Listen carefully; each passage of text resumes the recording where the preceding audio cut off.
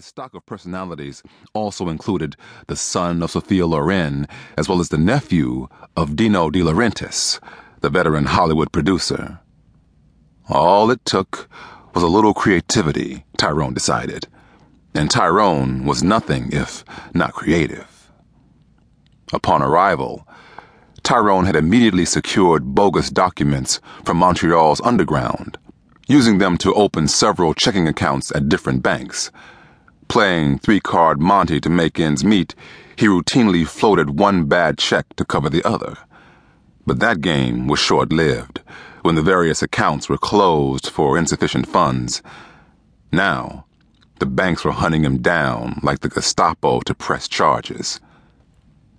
His menial job at Basics afforded him only the basic requirements. In fact, his monthly salary barely made a dent in the payment for the furnished deluxe flat he rented in the ritzier part of town.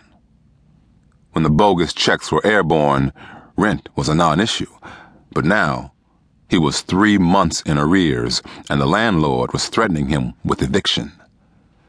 With all the demons looming over Tyrone's well-coiffed head, he had to come up with a solution, and soon. He continued to spruce up the inventory with the feather duster.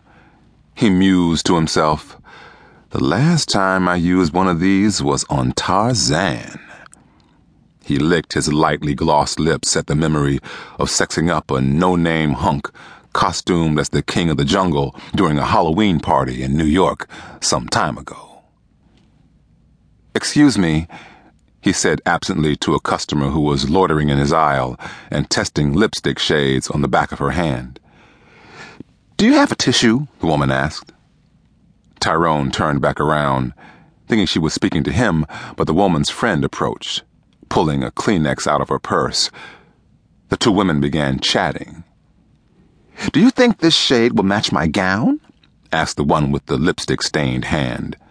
Her friend was dressed in a too-tight, unflattering teal suit with a skirt that hovered high above her knees.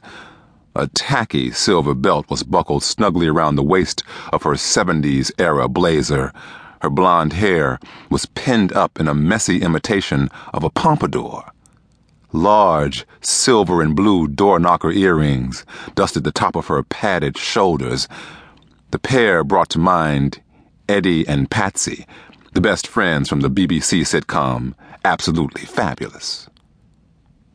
"You need a bolder red," insisted the tacky one. Lipstick Hand looked into the mirror. "You think?" "If you want to stand out, most definitely."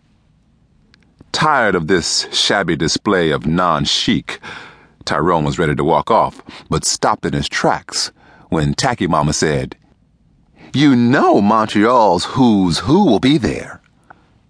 His interest was piqued. He wanted the lowdown on when, where, and exactly who was on that who's who list. The direct approach, coming straight out and asking, probably wouldn't work in this case, since they would no doubt view him as a mere underling toiling away in a discount cosmetics store. So, instead, he wandered over to the next aisle, but he was careful to stay within earshot. "You know the black and white ball is a rather conservative affair, so I think I'll tone it down a bit."